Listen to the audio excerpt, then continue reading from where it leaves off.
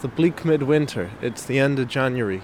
I'm on North Strand, on Xavier Avenue, and I'm going to meet Lankum in their studio, Gorilla Studios, and we're going to talk about some of the songs from their most recent album, Between the Earth and the Sky. So there's a car garage here, and there is a big gate. Maybe if I go through the little door, I'll find what I'm looking for.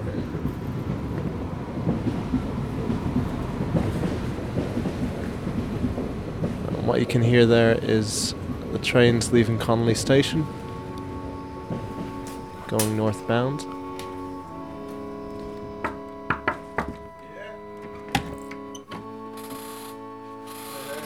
How's it going? How's it going? Not so bad.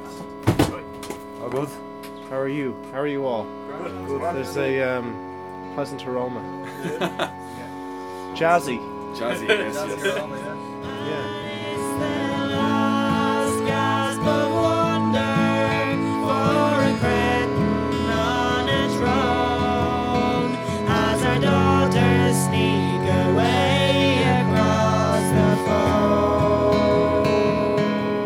This is The Granite Gaze, one of the standout tracks from Lankum's second album.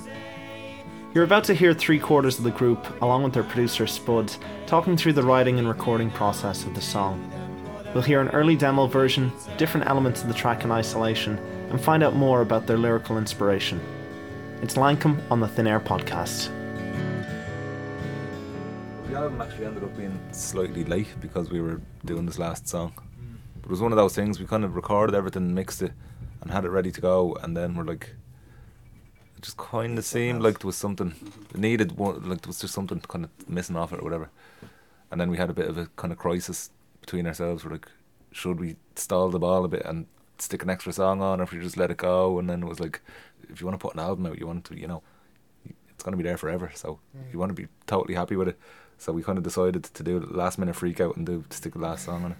Ian came up with the kind of basis of it, and then we spent a couple of months kind of trashing out the melodies and harmonies and the lyrics and structure of the song, and kind of had it good to go for June. And a lot of that happened going around the UK as well on a tour, didn't it? That The UK you and had Morocco. an hour, Morocco, yeah, Remember having an hour off in between soundcheck and gig, and the lads were sitting down working on a new song. It was really impressive and inspiring, to be honest. Yeah, Because it was a really tough tour as well, and it was fucking crazy hours. One of the But they were main still things I blunt remember. about getting it done. Yeah, Remember sitting on a train in Morocco. It must have been like 3 or 4 hour journey on a train, just with a notebook, and just scribbling down loads of different ideas. And just like that was the whole thing. Was like scribbling down loads of ideas, and then whoever it would be like Rady would be like, "What about this?" And be like, "Nah, that sounds stupid. What about this? No, that's crap. That sounds good. Okay, we'll put that in." But then that bit doesn't work, and you spend hours kind of putting the lyrics together like that. But it was the first time that we'd had a full kind of collaboration between the 4 of us putting an original song together. So that was kind of exciting, and kind of makes you kind of hopeful for the future that we could go on actually putting songs together as the 4 of us, And it's a standing ovation for the shadow of a stone as we dig into the soil beneath our home.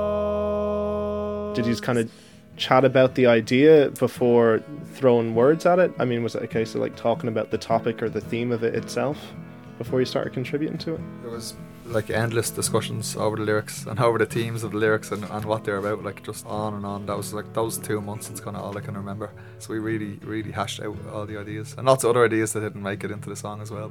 The granite gaze upon us now.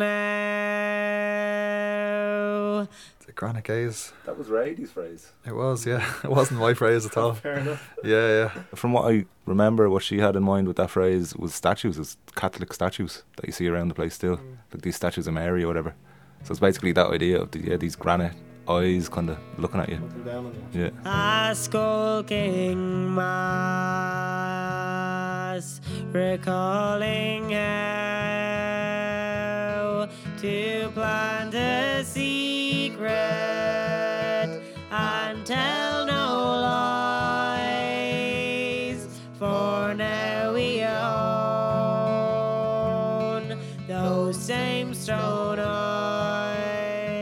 now we own those same stone eyes. The idea of becoming institutionalised and then taking on that visage and brainwashing away, and just, I mean, there's lots of references to parts of the Catholic Church over the last 100 years in Ireland and the stuff they've done to our psyche and how we've ended up in the position we're in today, mentally speaking. The future's just a thing we say to keep this sordid past at bay. Still we cling on to the mother who eats her own. I think it's interesting as well the way the song addresses that idea that, oh well, in the future it'll be better, to kind of repress their anguish or emotional trauma. The general gist of that line, the future is just a thing. It's that idea that people have that now, you know, oh, we're past all that, or we're over all that, or like, you know, that was in the past. This is modern Ireland or whatever. But it's definitely not true. It's definitely still very real and kind of fucked up ways that all that stuff still lingers and kind of carries on. And the minor notes in tribute or in honour to the women and children of Ireland. Yeah, It's kind of specific thing. To women and children of Ireland. Yeah, because obviously the song makes a reference to as our daughters sneak away across the foam. You know, talking about the legacy of that kind of mindset and the fact that it's still something that's pertinent in our society today. You know, maybe in my son's generation it's different, but for us certainly, like we still have a big hangover from that era. You know, in lots of different ways, or maybe in ways that are a bit more subtle and we can't put our fingers on. You know. So was there a demo version of this before you recorded it? Several.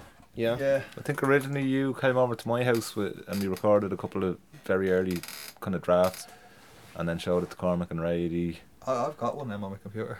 If you want, I can play it for you if you want. Yeah, go on. Yeah. absolutely. Yeah, I'll be back in a sec. The melody originally was different for the start of the verses, and I remember, the original one it was a statement instead of a question. It was we are the ones, I think. Yeah, just little things like that where we'd be like, well, what if it's a question instead of a statement, and then so the first line becomes, are we the ones? I think the chorus is totally different. The chorus used to be in minor, did it?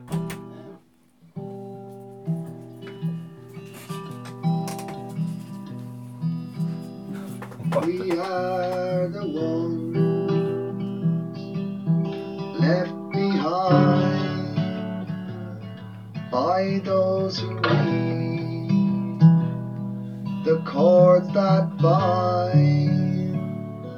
They suck the marrow from our very bones, and we in turn on our own. Well, it's a sad plight to ponder, and it's a tragic thing to own, that it's the only way of life we've ever known. The burden's bigger day by day as our foundations fall away, and we cling on to a mother who eats her own.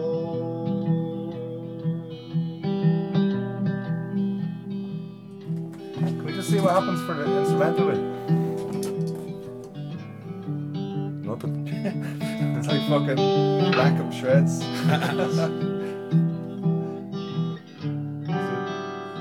There you go. Very basics. Well, no, it's great to hear the germ of an idea and where something starts, you know? Like, you need that kind of delusional faith in it, Yeah. you know, small scrap of a song to go, no, like, in my head, this can be something else. Yeah, it's after giving me a bit more hope for what we were doing today now, actually hearing that. Maybe puts things a bit into perspective. Yeah. Are you just in standard tuning as well on that, or is there a different It's tune? just standard tuning, yeah. It's the chords that I'm playing are all based around the bass strings, actually. So they're inverted chords, so the root notes aren't the ones that I'm playing on the top bass string. It gives it that kind of weird open tuning kind of sound.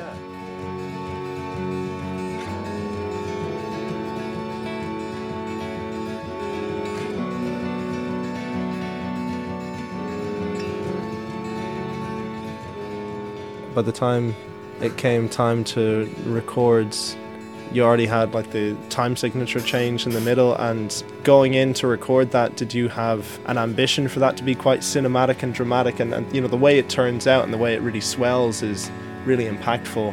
What were your intentions going in to record it? For it to be a pure Philip Glass rip-off.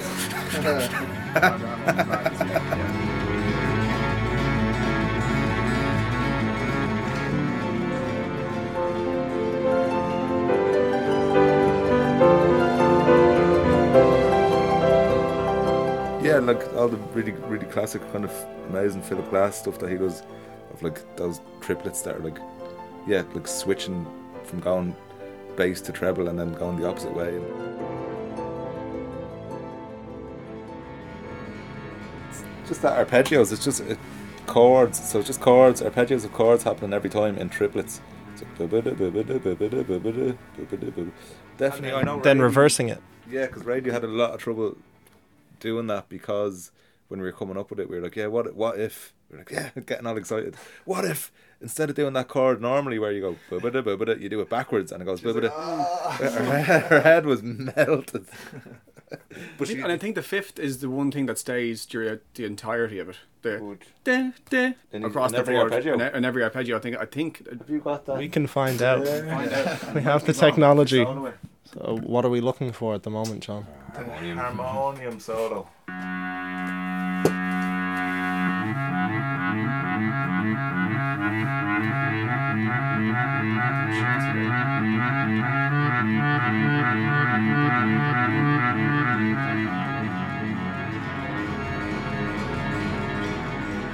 I think it's a really strong part of the song. Like, I think it gives it kind of almost a cinematic scope, and it has a kind of like sinister kind of edge to it, you know.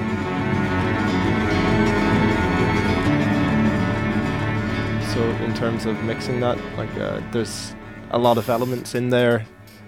How did you get them to sit together? There's a lot of space as well, though. Like, it's practically just guitar and vocals at the start, isn't it? With harmonics from Ian's concertina. Well, they're notes, but they sound like harmonics. They're so high up.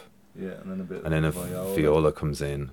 So there's nothing really until the middle section when the bayan and the comes in with the more ready beat again. Oh yeah, I forgot there was that.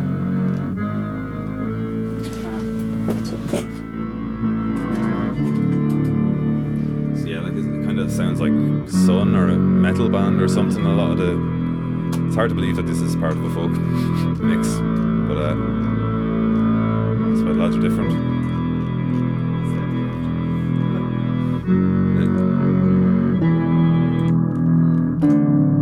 That's a harp. Oh wow.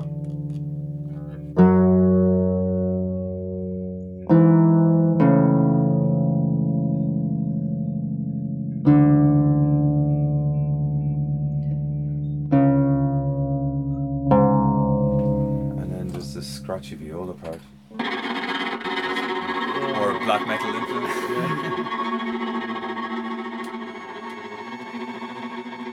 I guess it was just mirror imaging the chaos that kind of happens. Allowing itself to just burst out of the clouds before it just falls right back down into the, harsh reality, I suppose. It's the last gasp of wonder for a cretin on a troll, as our daughters sneak away across the foam. So does it help to be very hungover to sing a bass part that low, or how'd you get down there? Yeah, smoke a load of cigarettes the night before. Past at bay, still we cling on to the mother who eats her own. Are we the ones left behind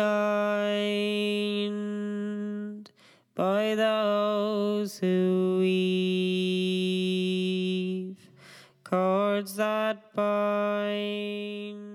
There's this weariness, there's this fatigue, this kind of mournful quality to the way it's sung, but without it ever compromising the clarity of the notes. The morning that we started recording it, Rady was kind of feeling sick and was worried about whether she'd be able to do it or not.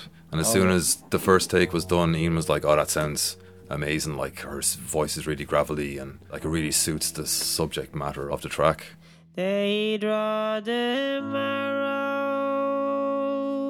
from our very bones. we in turn on our own. As we were putting it together, Ian was singing it, and then at one point we were like, well, maybe because of the subject matter, actually, it would actually make more sense for a woman to sing it. Brady definitely sings it a bit softer. Like, she's used to belting out. Like, she really, really belts out songs a lot. So for her, it was a kind of a new thing to sing a bit more softly. But I reckon she did a good job. In this case, whatever it was that was going on at the time, like the kind of context around it really suited the song perfectly, and I think it worked really well at the end of the day. Couldn't have gone better, you know. Just, I mean, I know she was sick, that's really bad and all, but just that she ended up kind of singing in that way in the song, it just fits it perfect.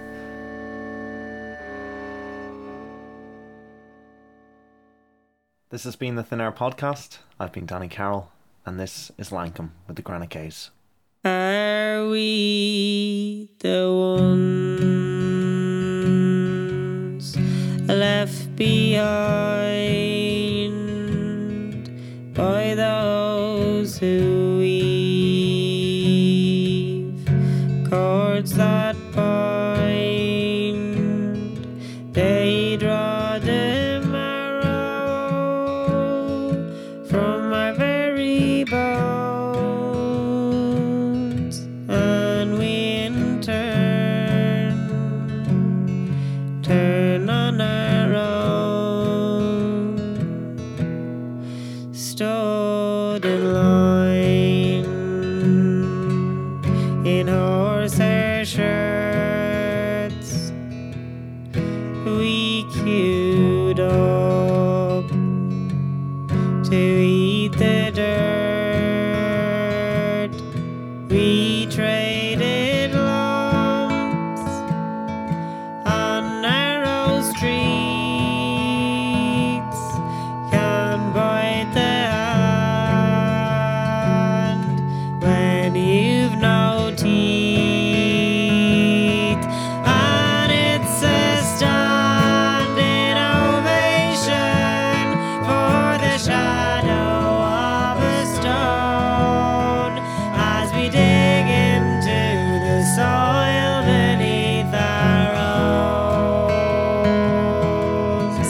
The future's further day by day as our fathers turn away and leave us clinging to a mother who eats her own.